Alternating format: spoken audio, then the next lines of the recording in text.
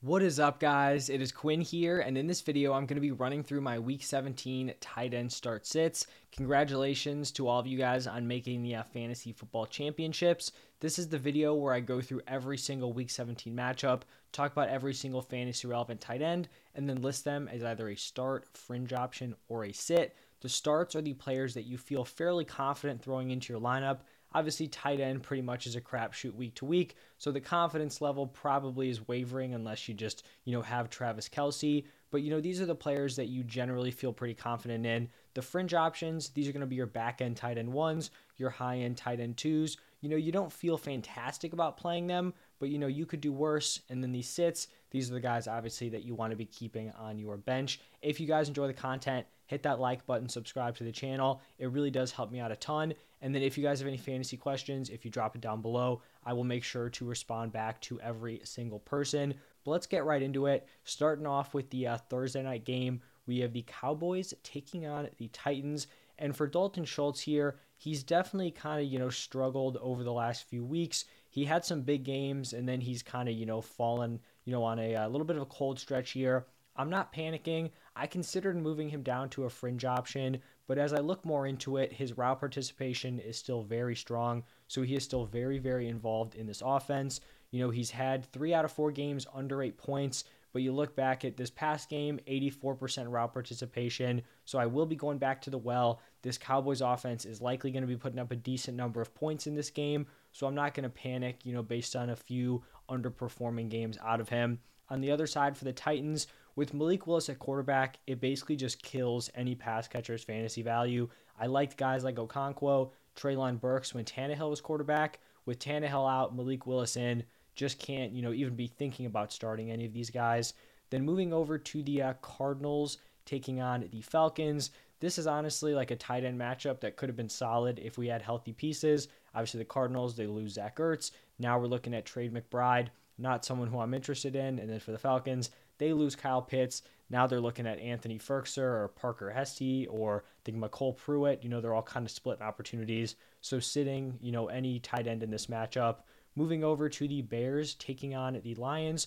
I still think Cole Kmet is someone who's a solid fringe option. He hasn't had a big game in a while, but his route participation is still very strong.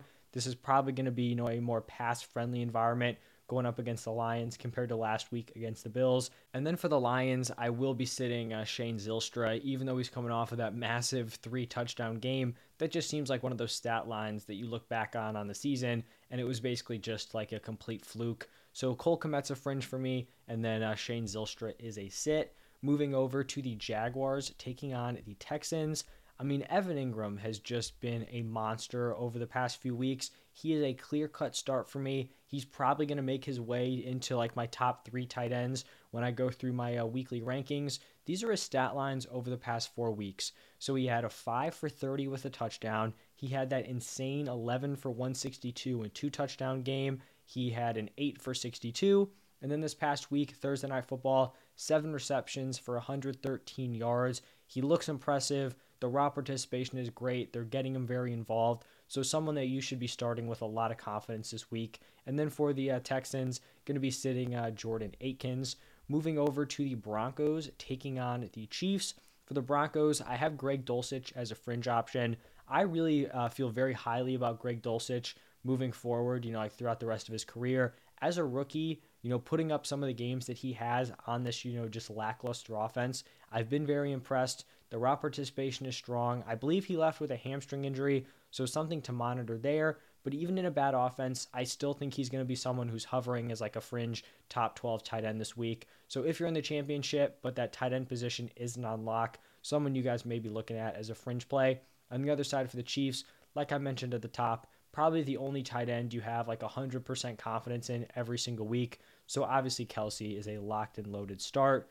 Then we have the Dolphins taking on the Patriots, and this is a tight end room that I just want to avoid on both sides. Mike Gesicki really just hasn't carved out a strong role in this offense. And then for the Patriots, I believe we had Hunter Henry leave with injury, and then, him and Jonnu Smith have kind of been splitting opportunities.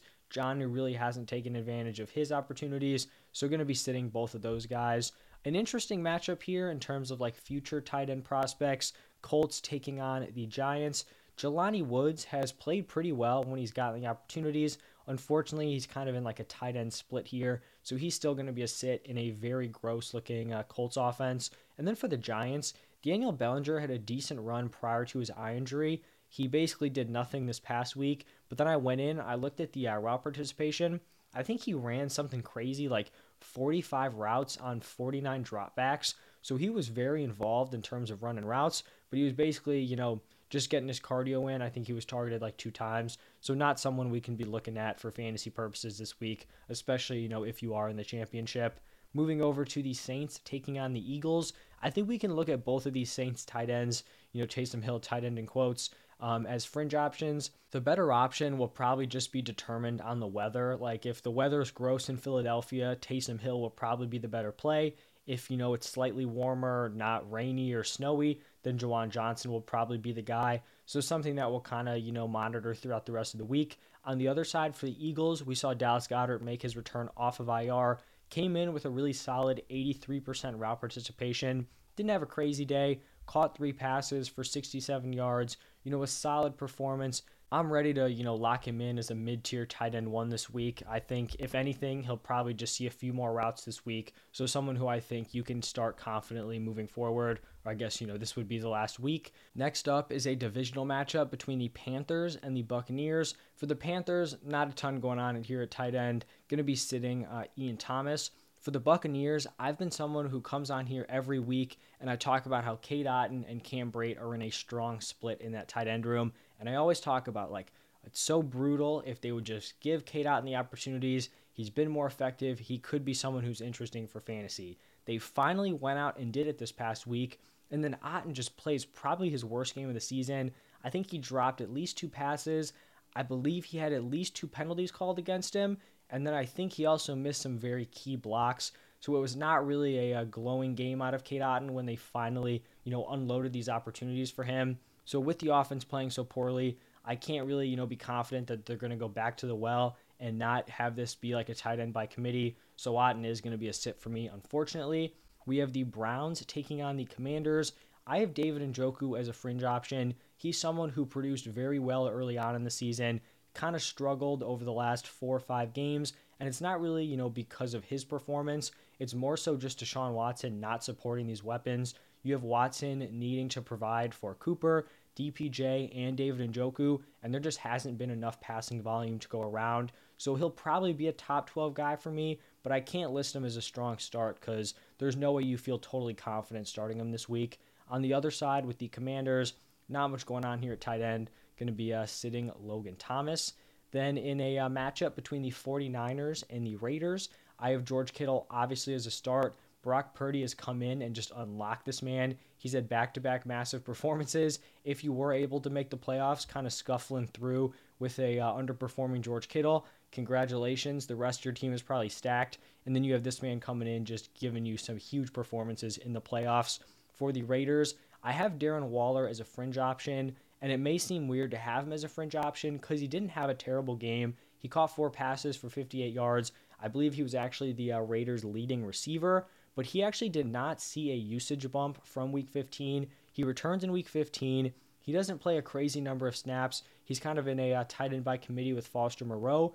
And personally, I was willing to buy into him because I thought he would just kind of jump back up in usage. That did not happen. He only had a 49% route participation, which for a supposedly a stud tight end like Darren Waller, that is very, very poor. We saw Foster Moreau play 15 more snaps.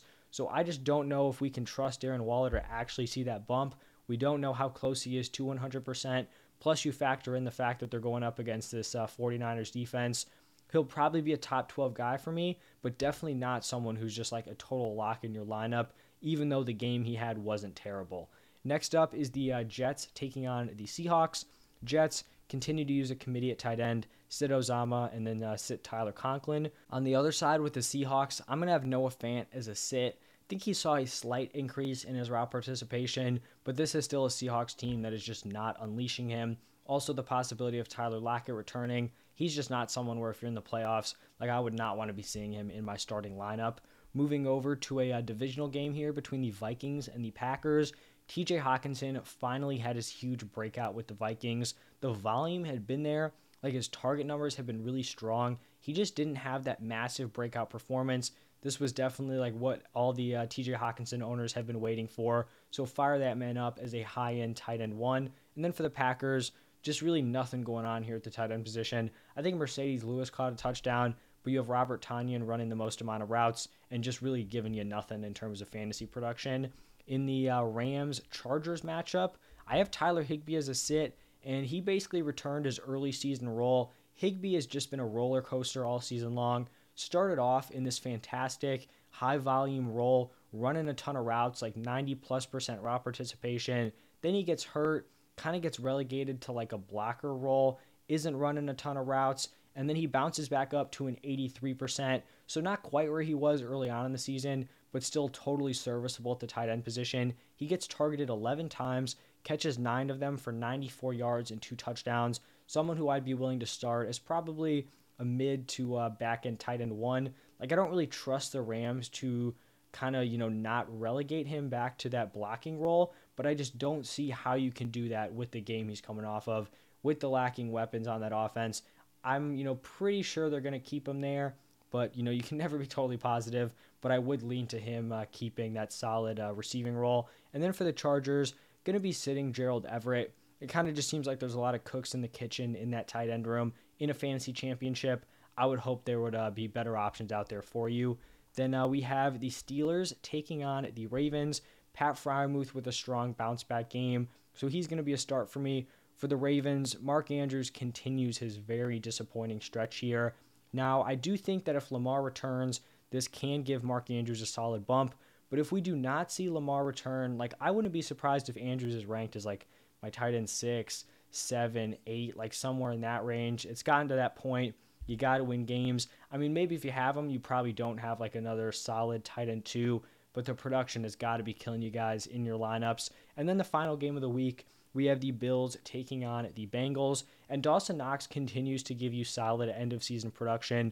Wasn't crazy in the volume department, but he found the end zone. I like him here as like a somewhere in the tight end 8 to 10 area. And then for the Bengals, Hayden Hurst, if he is able to return this week, I like him as a fringe play. But that is going to wrap it up for my Week 17 tight end start sit. This was my last start sit video, so if you haven't checked out the running backs, wide receivers, quarterbacks, those videos are all up on my channel. If you have any questions, drop them down below. Hit that like button, subscribe to the channel. As always, thank you all for stopping by. Stay tuned for the positional rankings. Those will be out on Wednesday and Thursday morning. But thank you again, and I will see you guys in the next one.